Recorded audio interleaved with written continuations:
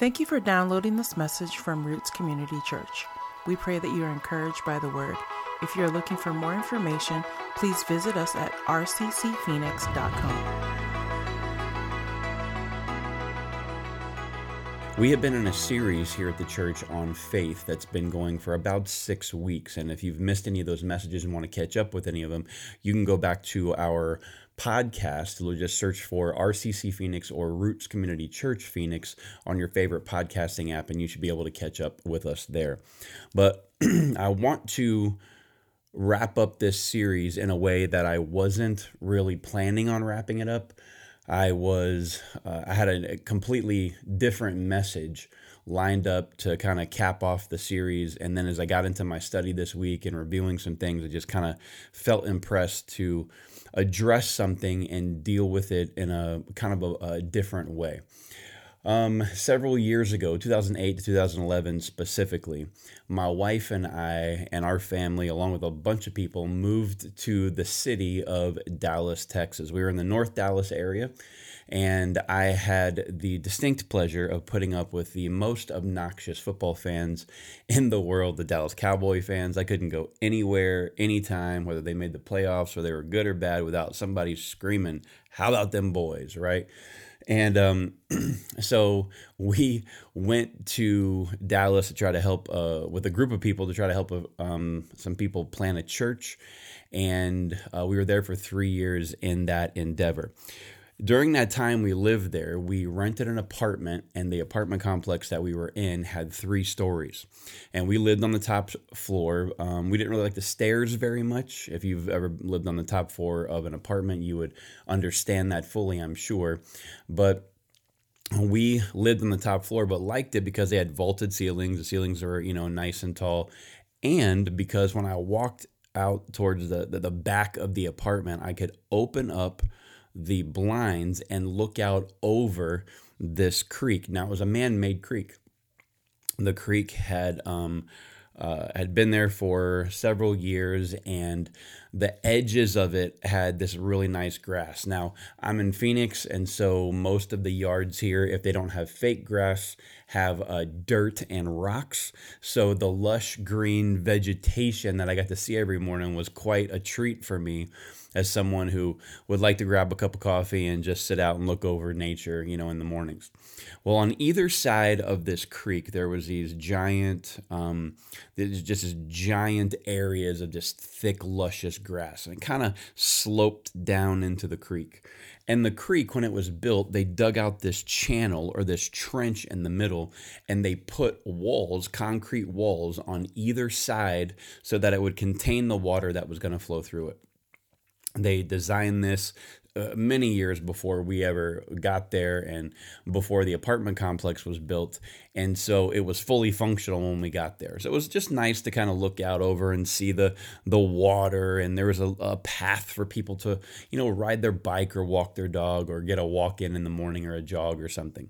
Well, about 2 years into our stay, I was very rudely woken up in the middle of the morning, very early actually in the morning, before 6 a.m. to the sound of a backhoe coming into that area. There's a giant construction, vehicle, and they began to dig up all of the grass on both sides of the creek that I really enjoyed looking at in the mornings. And so they were there every day, and they were digging it up, and there was nothing but dirt after a while, and these giant trenches on the outside of the creek. I went down to the office at the apartment complex, and I said, "Hey, what's going on here? Like, you're kind of messing up my vibe. Like, I like looking out there over the grass and the water." And they said, "Well, there's been a problem. Those concrete walls on either side of the creek are starting to shift." And I said, "Wow, how does that happen? Because they're buried so deep into the ground. How are they moving?" And said, "Well, we've had so much rain that the ground has become very soft from all of the rainwater that's been collected, and slowly but surely the bottom of those concrete walls that kind of help guide the water, they're beginning to shift out, And when they shift out, they bring the level of the concrete down, and it's getting close to the top of the water. And if it gets there, or if we have any more rain, it's going to spill out this water all over the area. It's going to be a big mess, and there's going to be potential flooding and things like that. So we need to have someone fix it now before there's a problem. So what they did is they dug out these giant trenches on either side of the concrete wall. So if you just kind of imagine, there's these two concrete walls for this that are there deep in the ground, that are the guide rails for the creek. On the outside of that, they dug this giant trench on both sides. It was very deep. I can't even begin to estimate. It had to be at least 10 feet deep. It was wider than it was deep. And so one day, as they were doing all their work, I kind of moseyed along out there outside the fence and looked down. And what I saw was they were taking these beams and pushing the bottom part of the concrete wall so that it was straight. And then they were leaving the beams underground as reinforcements, and to keep the walls in place, so that even though there was rain, there would be a less opportunity, or a less possibility, I should say, of them moving and sliding out again. They didn't just use one beam. They had several beams that were under the ground. They had some that were pushing up against the very bottom where the movement of the wall was happening. And then they had some others that were kind of at an angle, and that they would just use to prop up against the outside of this area. They did this to reinforce the wall. They wanted to make sure that there was no slippage and that there was no movement of those concrete walls because of anything, due to environment or anything that would happen in the future. They wanted to preserve the best chance for these concrete walls to stay in place, so that there would not be any water or flooding, or the gathering of water that is not anywhere they intended. When I got into my study this week, I really saw this picture in my head after I read a passage of scripture in 2 Peter chapter 1. Now, a lot of people have heard the statement, hold on to your faith. I want you to hold on to it as if it's, a cup or a tangible thing I can grab and just hold on to it. I don't want to let this slip out of my hands. But what does holding on to your faith really mean? We've defined faith over this series. We've talked about it as a noun, as a verb, as the fuel for our decisions, as the only way we get to heaven. But holding on to our faith simply means that we are going to maintain our belief in Jesus and remain loyal to him. We're going to maintain our faith in Jesus and remain loyal to him. That is the basic definition of holding on to our faith. Now, Peter is looking at things when he's writing this letter. He's writing it not to a specific city, as has happened before in the New Testament. He's writing this to all believers. It's kind of a general letter to every believer everywhere. Most scholars believe this is around 65 AD. It's about 30 years after Christ has died, give or take. And Peter is realizing that he is about to be executed. He's not going to get out of jail this time. He realizes this is going to end in his death. And so he's hearing stories of people that are out there in the world going to the churches and trying to tell them, look, Jesus, if he was going to come back, he'd have already done it by now. He would have already been here.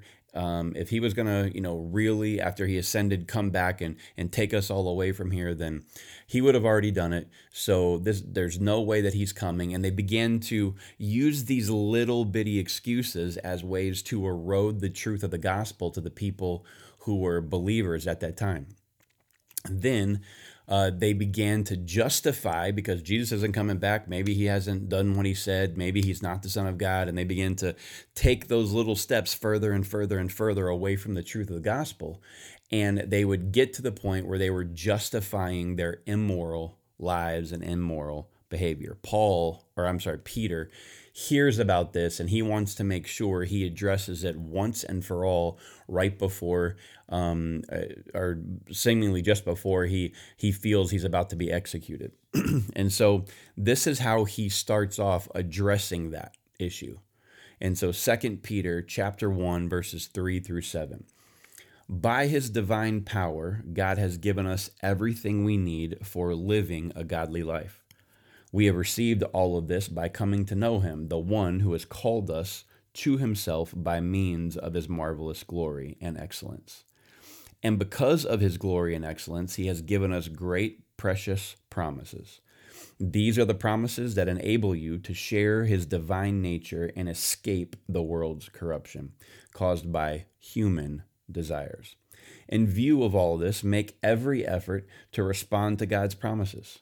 Supplement your faith with a generous provision of moral excellence, and moral excellence with knowledge, and knowledge with self-control, and self-control with patient endurance, and patient endurance with godliness, and godliness with brotherly affection, and brotherly affection with love for everyone.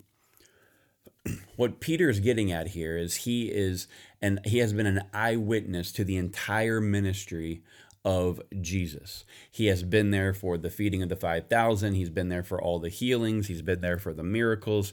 Remember, Peter is the one who wanted to walk on the water with Jesus, and Jesus said, "Come," and he got out there, and as he was taking a few steps, he became afraid because the waves were too big, and he began to sink. He's the one who cut off the ear of the soldier that Jesus had to heal when they were coming to take Jesus to trial. He was the one who swore, "I will never, forsake you. I'll never betray you." And he's the one who actually did it 3 times before the rooster crowed. This is Peter.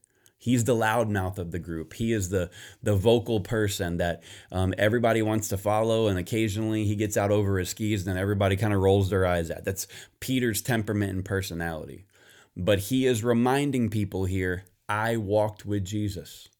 I heard him say all of these things. I watched him do all of these miracles. I watched what he said come to pass when he cursed the fig tree. I've watched all of these things that are recorded for us in his word, and I want to remind you, he is coming back. I am a testament, a living example.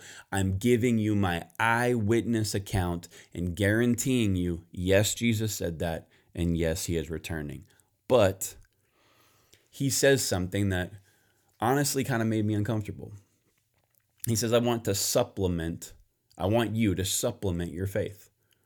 When I think of supplement, I think of, if you're on a diet or if you're on a workout routine at a gym and you take supplements or you take vitamins or you take protein or something like that to try to, boost up the level of something in your system. But this word supplement actually means to reinforce, or it's an accessory. It is not the cake, it's the icing.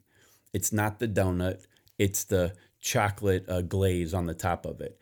You can probably tell I'm a former sugar addict, so the Lord is helping me. But Peter says, I want you to supplement your faith.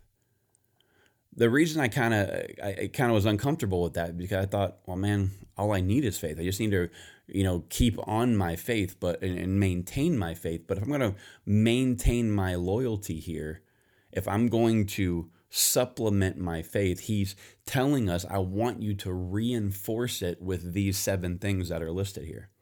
I want you to reinforce it, much like the walls on the creek that were starting to slide out of place and cause a problem. He doesn't want the environment, the false teaching, the ideas of the world to slowly erode your confidence in Christ. And then he doesn't want those things to cause your faith to shift and begin to sink. He wants you to do the work of digging down deep and reinforcing your faith with this with the 7 things that he has listed here in this passage. So I want to go through these just really quick. The first one is moral excellence. Moral excellence. This has been described also in a different translation as virtue. So I want to look at the phrase moral excellence and the phrase virtue separately as reinforcements to our faith. But Peter referred to moral excellence again in 1 Peter 1:13 through 16. He said this in that passage: prepare your minds for action and exercise self-control. Put all your hope in the gracious salvation that will come to you when Jesus Christ is revealed to the world. So you must live as God's obedient children. Don't slip back into your old ways of living to satisfy your own desires. You didn't know any better then. But you but you must be holy in everything you do, just as God who chose you is holy. For the scriptures say, you must be holy because I am holy.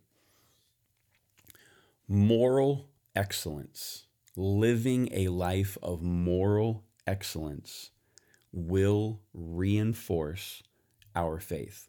Why?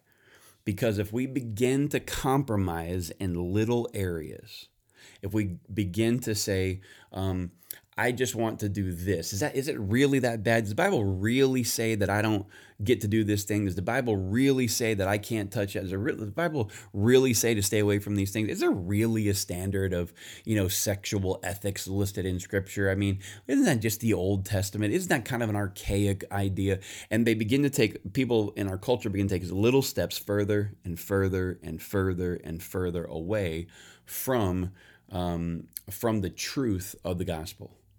And the more you take these steps away from the truth of the gospel, you begin to justify sin. Just like the people that Peter addressed in 2 Peter chapter 1, they begin to justify their life actions that are immoral.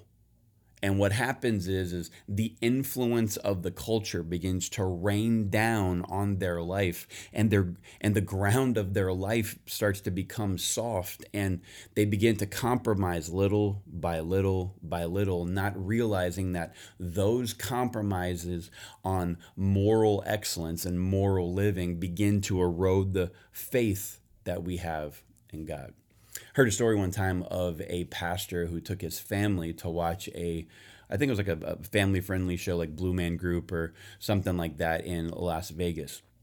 And we're not too far from here, from Phoenix, so it was kind of a short trip, but he wanted to take his family to a buffet before the show. The buffet had a rule. If you were 10 years old or under, you got to eat for free. Well, he, his wife, and his 3 kids we're going to rack up a little bit of a bill here because it was about $25 per person to come eat. And so he wanted to save a little bit of money. So his daughter was very obviously, she was a young teen at the time, so she was very obviously over the age of 10. But his son had just had a birthday 2 weeks before. And so he decided, hey, I'm going to just kind of fudge a little bit here and be like, yeah, he's still 10. And then they had a younger one that was under 10, so he could save the money he was about to spend. So when they walked up to the person who was taking their order and letting them in, to go to the buffet and eat the food, they asked him in front of his entire family, how many people over the age of 10, and he said 3, knowing that his son just turned 11 and it should have been 4. His son kind of piped up just innocently and said, Dad, what are you talking about? I just turned 11. And he's like, shush, stop it.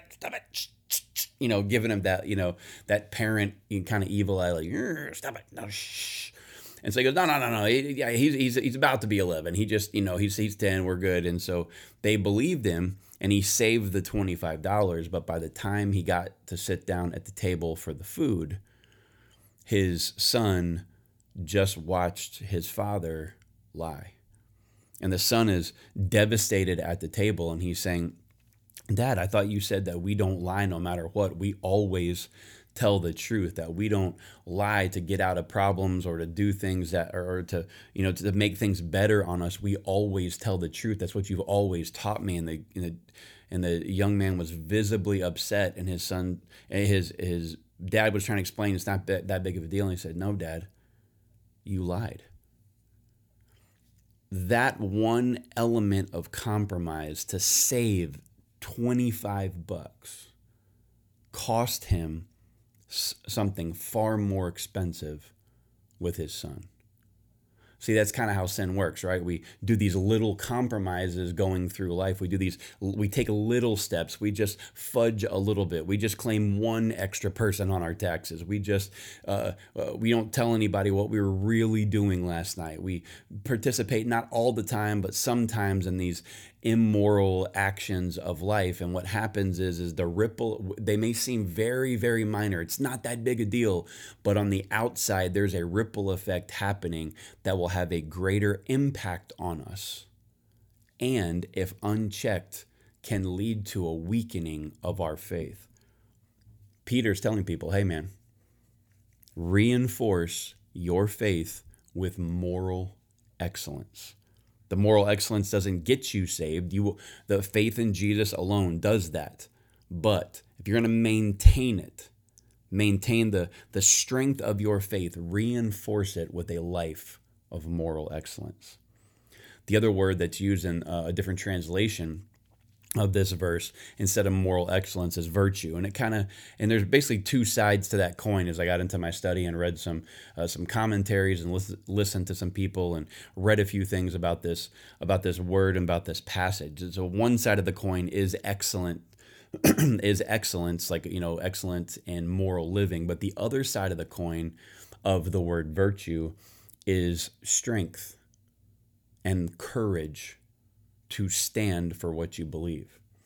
Paul deals with this in Romans 1:16-19. For I am not ashamed of this good news about Christ. It is the power of God at work, saving everyone who believes, the Jew first and also the Gentile. This good news tells us how God makes us right in his sight. This is accomplished from the start to finish by faith. As the scriptures say, it is through faith that a righteous person has life. Paul is writing to the church in Rome, and he is more than likely in prison here as well. And he is, in the same vein, Peter is addressing people, Paul is addressing people and saying, do not be ashamed. Maintain your courage, maintain your confidence in Christ, even though there's outside pressure to weaken that faith. When we were, is many years ago, probably 18 or 17 years ago, my wife and I traveled with some of the best people in the world, friends to this day, a part of our frontline worship team. And we took a massive tour throughout the country several times, but this particular one was the longest stretch we had ever been on. We were gone for the majority of about 16 months. And had a couple of weeks and things here that we kind of took off, but the majority of the time we were gone on the road, just driving, traveling, sharing the gospel with people and leading worship at conferences and services and things. Well, my son at the time was about 4, and it was after a service on a Sunday night service, Monday morning, about 3:00 in the morning, he wakes up screaming in pain. Nina and I were out cold because we had just spent, just kind of giving our heart at that service that we were just at, and woke up to him screaming. We were confused, trying to figure out what was going on, and he just kept saying, "Dad, my tooth, my tooth." I looked inside his mouth, and he had this. It was super swollen, and there was a giant cavity in his mouth. Now, this was very peculiar to us because we didn't let him have candy. He didn't drink soda. We limited his sugar intake. We were brushing his teeth twice a day, in the morning and at night. We were trying to avoid this very situation from happening, but here he is with a swollen abscess in his mouth. His tooth has got a massive cavity and rotted all the way through, on the one of his back teeth. And we were stunned. And so we called the church, and, by the grace of God, they had a dentist that went to their church, and they were able to literally work us in the morning and extract the tooth and give him some medication so that he'd be out of pain. Well, they told us you should limit his sugar intake, and we were confused, and we're like, man, well, we are. And so after he kind of came out of the procedure, I started talking to him, and I'm like, son, you don't eat very much candy. And he just kind of put his head down, and he goes, I do eat candy, Dad. And I said, but who gives it to you? And he said, everybody from the frontline team. They all give me candy. When we stopped, he just kind of had this moment of confession. It was cute for a 4-year-old little boy. He was just upset, that he knows he's not supposed to be doing it. But all these people he really looks up to are slipping him Starburst and Skittles and Now and Laters and, Twizzlers and stuff. And he goes, everybody on the team, every time we stop for, at a gas station or for a bathroom break or something, they're all like sliding me a piece of gum or something. And he goes, and Dad, all the pastors of all the churches, they give me gum too. They give me candy too. And I'm like, okay, son, well, it's okay. And he goes, and Dad, all the youth pastors and all the children's pastors, every time I go to a church, they're just handing me candy and I love it. And he ate so much candy, but we had no clue. We had no clue that there was this private erosion going on behind the scenes. This lends itself to what we just talked about, that if we're going to maintain a courage, a consistent confidence in our faith, and stand against the culture for the betterment of the culture, and stand with the principles of the gospel, we're going to have to be prepared to endure continual or private erosion from the culture. It used to be people would just want to take a little step. They wanted to just venture a little bit into a gray area of immoral living. But what that does is, like we talked about before on the moral excellence, it slowly begins to decay and rot the culture around us. And it's going to eventually cause pain. Right now in our culture, we are past the point of slow decay, and we are in an advanced, expedited level of decay because there's no more little steps. It is giant leaps away from reality, sanity, moral excellence as defined in Scripture, not in human beings or by the government or law. We see this in the area of abortion. How it was presented at the beginning, back in the 60s, was that abortion was supposed to be three things: safe, legal, and rare. Well, I would say that taking those little steps away from that idea in our country has wound up impacting and murdering the lives of 65 million unborn children, and that number upticks every single day. At the beginning, there wasn't just 65 million abortions that need to happen. No, slowly as it became pushed and accepted and advertised and try to be normalized, people continued to go down that road in accepting the fact that murdering the unborn is justified. See what I mean? Just little steps in those directions lead the culture to giant steps of accepting wild things that are wildly immoral. If we're going to reinforce our faith, we need to do it with moral excellence, excellent living from a biblically moral perspective, and through the other side of that coin of virtue, which is the strength and the courage to stand up for exactly what Scripture says. The third thing that he says to reinforce your belief with and your faith with is knowledge. We see a lot of people today who are believers who can't really articulate what the word gospel means. They can't really articulate what it is to live morally excellent. They don't really participate a lot in scripture memory. They just hit the church every once in a while, a couple of times a month. Maybe you go every week, or hit youth group, or you catch the service online every once in a while and be like, oh yeah, I kind of got my little verse in, or my little Bible hit in for the week.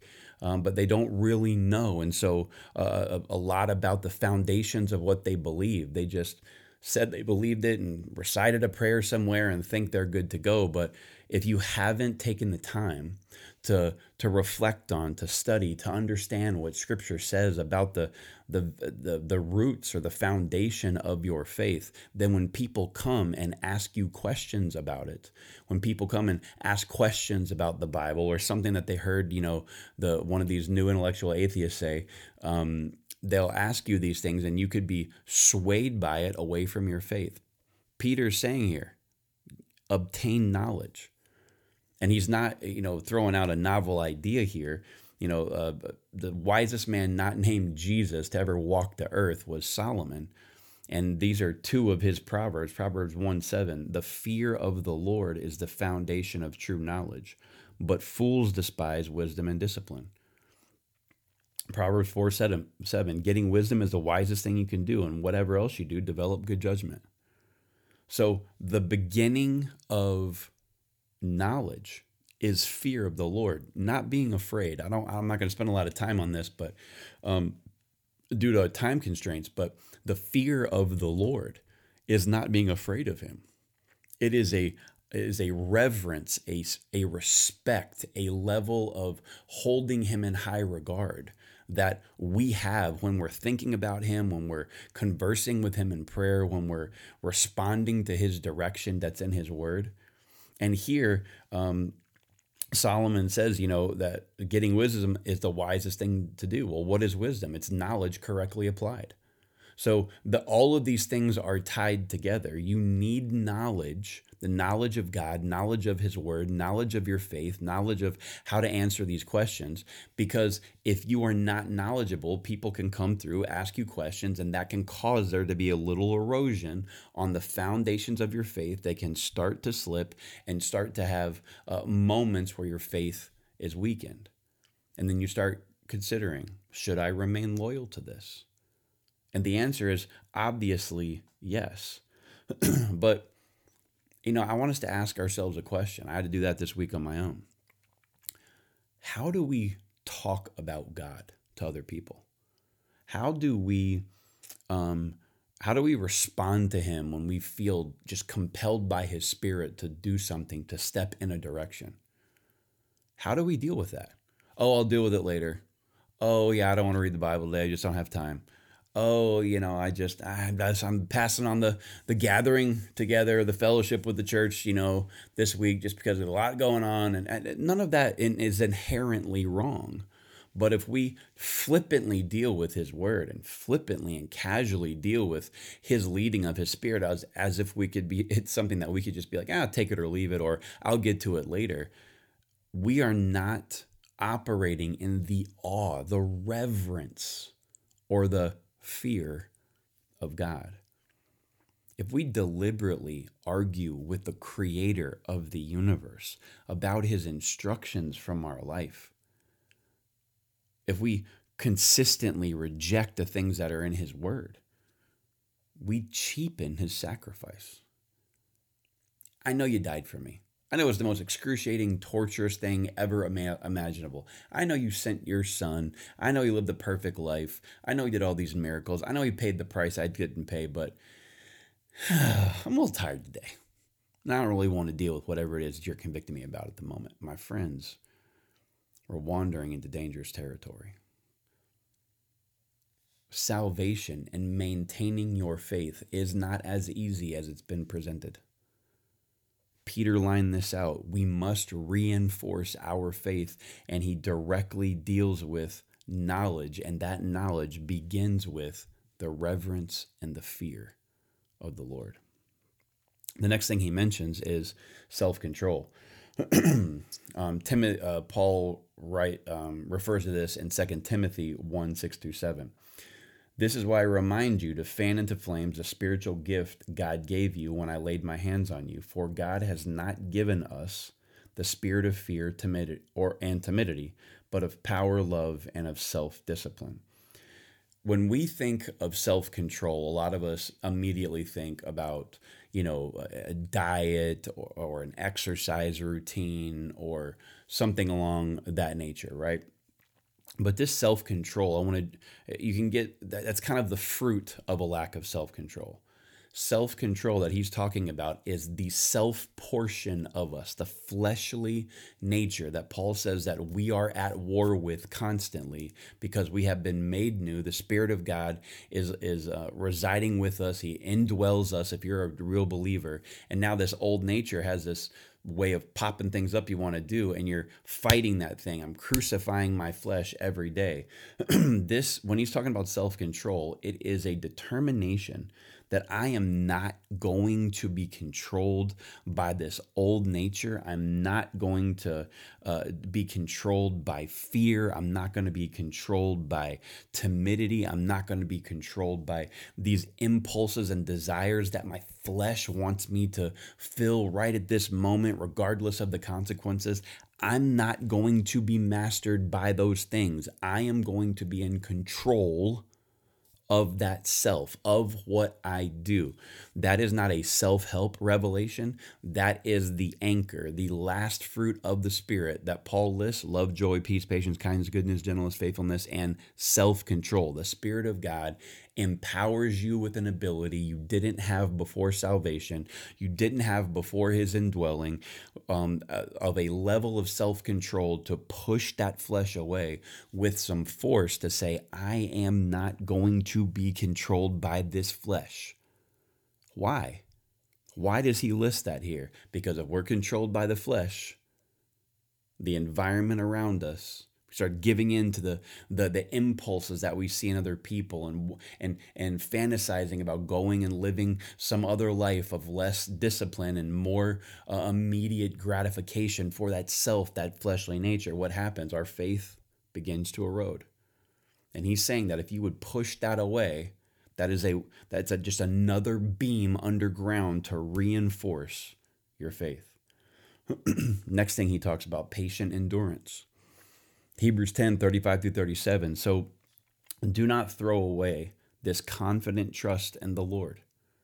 Remember the great reward it brings you. Patient endurance is what you need now so that you will continue to do God's will. Then you will receive all that he has promised, for in just a little while the coming one will come and not delay. This is the writer of Hebrews, again in lockstep with Peter and with Paul, saying, hey, do not throw away this confident trust in the Lord. That confident trust is the description of the word faith. It is the definition of it. There is a conviction, a confidence that I have in Christ that I'm not going to throw away. That there's a reward that comes to us. But in the moments where there's a lot going on in the culture, a lot of temptation, a lot of us being stuck in our head, a lot of thoughts running over and over, he says you need patient endurance. Patient endurance requires fortitude, grit, and an uncompromising attitude. I'm not saying that believers shouldn't be kind or nice when possible or loving in some kind of way, but there should be an element of grit, of fortitude, of I'm not quitting, I am not compromising on anything, any part of this message of the gospel. I'm not compromising on it. I recently got into a conversation with someone online who was very upset with me because I refused to acknowledge that the New Age principles in Christianity were basically the same and worked hand in hand together, and that it was loving for me to allow someone with New Age philosophy and New Age ideas to slide them into the Christian faith and just kind of massage them together so it become this better, beautiful thing. That is not how this works.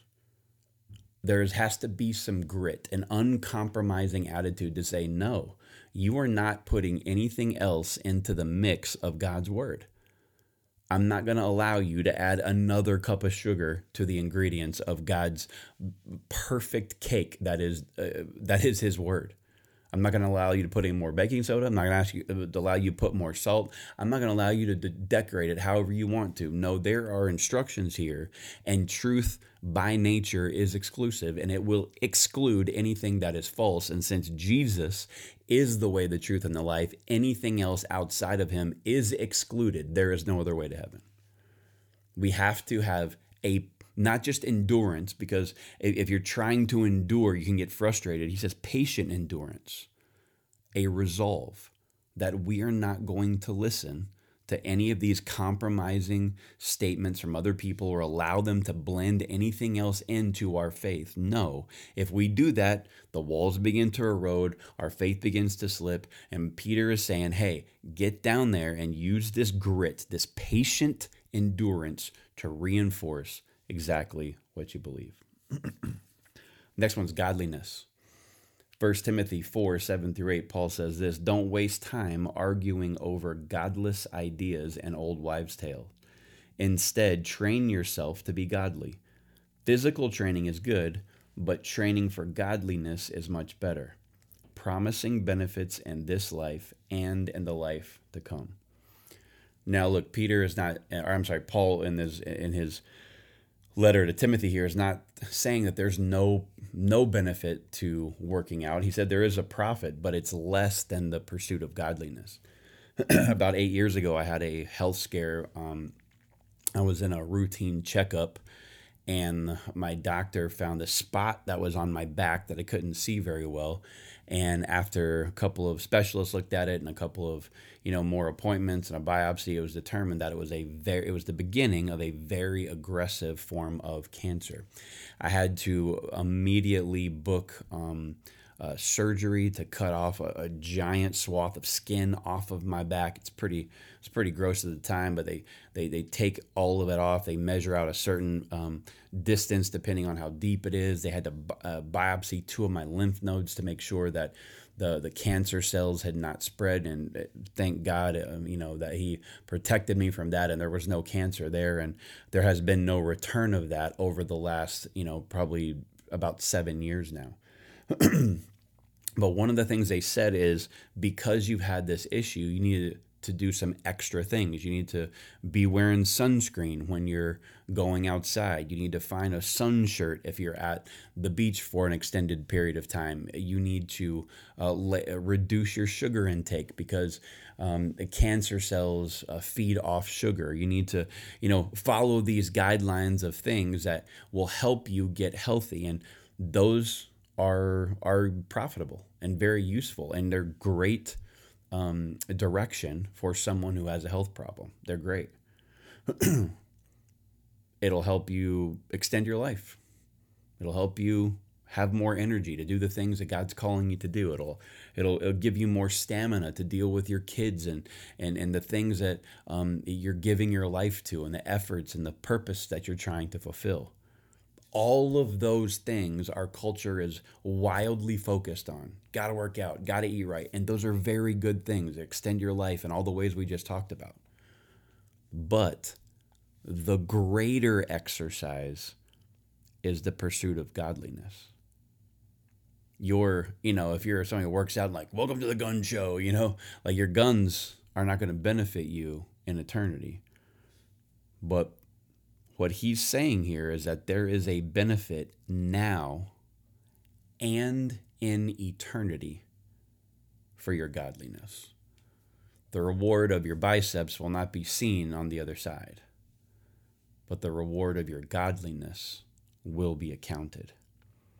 If we're going to live a godly life, if we're going to pursue godliness, if we're not going to waste time arguing over these godless ideas, but we're going to train ourselves similar to the way that we train our body. We're going to train ourselves to remain godly. What's that doing? That is reinforcing those walls. It is reinforcing our faith, and it will help us to maintain, to hold on to remain loyal to Almighty God through our faith in Him. Last one they list there is brotherly affection. Romans 12:9-11 says, "Let love be genuine, abhor what is evil, hold fast to what is good, love one another with brotherly affection. Outdo one another in showing honor. Do not be slothful in zeal, be fervent in spirit, serve the Lord." Genuine brotherly affection, brotherly love. Now, there are many places in the church, the body of Christ, where we don't do this well. It's just a fact. We don't do it very well. We would rather gossip about the person we don't like at church. We would rather whisper what we heard that they did or didn't do, or they said or they didn't say, or how they acted or didn't act. We would rather, because it's so much easier from that old fleshly nature. If we're not pursuing godliness, if we're not pursuing the things that we talked about earlier, it's so much easier to speak ill of someone. It's so much easier to talk junk about somebody just flatly than it is to have that discipline to squash that, to kill those tendencies in us of our flesh and encourage them. We used to have a saying, and this might show my age a little bit here, but when I was a kid, we used to, we would hear someone who was cursing a lot, or they would say swear words or whatever, and we would say something like, "Do you kiss your mama with that mouth?" Like we were in the South, so if you didn't say that anywhere, I apologize. But it was like, all this filth is coming out with your mouth, but you love your mom, so you're gonna go see her, and then you're gonna kiss her. Even though those words coming out of your mouth are so foul. Do you kiss your mother with that mouth? And it's kind of funny, now looking back on it. But let me alter that statement just a little to bring it home for us. Do we talk to the Almighty God and sing His praises with the same mouth that we are backstabbing people in our own church? I mean, we got to be careful about this in the church at large. People online who have discussions and say things we disagree with here and there on secondary issues. But I mean, let's just even make it even smaller. Let's tighten the lens or tighten the focus a little bit deeper. Are we talking junk about the people that are in our own church, our own faith community? If we are not showing and following the example of brotherly affection. This says, abhor what is evil. Like, instead of talking junk about them, outdo one another in showing honor. Is there a competition in your church to see who the best singer is and who gets the best parts on the worship team? Well, that's nonsense. There should be a competition in you to outdo one another in how you show honor to each other. If we don't do that, He's calling us lazy. Do not be slothful in zeal. Be fervent in spirit. Serve the Lord. And how are we serving the Lord with brotherly affection? Is because He has instructed us to use our gifts first to serve and honor Him, and then secondly to serve and honor our brothers and sisters in Christ, and then serve the world. And then the very last thing He said after all of that was make sure that you have love for everyone. That's the greatest commandment Jesus gave us, right? Love God with everything you have, and then love your neighbor as yourself. And as we see, all of these things reinforce our faith. That love for everybody does not mean acceptance of everything or every lifestyle, or every decision that people that are in our life make. It's loving them enough to stand for the truth, loving them enough to maintain our faith, loving them enough to say I love you enough to tell you the truth. So why do all of this? Is this just a couple of ways to reinforce our faith? Is it just a couple of ways to make our faith, be stronger and hold on, and because it's what we're supposed to be doing as believers? No, there is a very practical reason that Peter says we should do these things. We're going to go back to that passage, 2 Peter 1, And we're going to continue reading. We ended at verse 7. We're going to continue reading verses 8, 9, and 10. Listen to what he says. The more you grow like this, the more productive and useful you will be in your knowledge of our Lord Jesus Christ. But those who fail to develop in this way are short-sighted or blind, forgetting that they have been cleansed from their old sins. So, dear brothers and sisters, work hard to prove that you are really among those God has called and chosen. Do these things, and you will never fall away. That last line resonates with us today, resonates with me. We live in a time where a lot of people want to deconstruct their faith, and in some aspects that's good. If you deconstruct religion to get back to the purity of the gospel, then I understand. I'm with you. I've actually done that myself. But why do we do these things? It's because there is a possibility for every single person, no matter how good you think you are, there is a possibility that you fall away. How do I know that? His last line, do these things and you'll never fall away. That means there is a possibility. It may be small. It may be so minute. It may not even be anything that you regularly think of, but because you are a human being, there is a possibility for something somewhere to cause you some type of heartburn, cause your mind to be captured, to be drifting in a way. And what he's saying here is reinforce your faith. And if you reinforce your faith in Christ with these things that he's listed and just keep adding reinforcements, adding more supplemental, adding these supplemental principles to your faith, the more you do that, the less and less possibility you have of ever falling away. If you build your faith like that, you're going to be productive and useful in your knowledge of Christ. And you're going to avoid being the ones he calls short-sighted and blind. The encouragement for you today and the purpose of this message is to say, reinforce your faith. Don't just think I believe and so I'm good and and I don't have to put any more time into this. No, salvation is not the end. It is the beginning.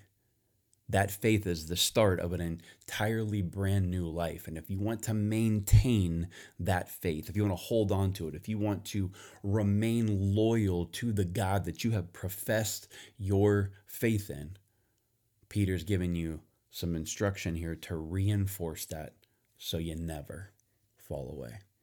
If you're someone who didn't reinforce your faith and you're currently straying from God and you've fallen away from him, my friend, there's grace for you. How do I know? Because God gave me the exact same grace. He is faithful and just to forgive us of our sins and cleanse us from all unrighteousness. But we need to repent, turn our attention away from those things, declare our faith and loyalty to him, and begin to shore up our faith. There is reconciliation. There is hope for you. If you're someone who says, man, I've never even considered giving my faith to God in the first place, then that is the initial place where you start. Those are the concrete walls on the creek in the example we use at the beginning. But once that happens, you need to reinforce them so you will endure till the end and you will never fall away.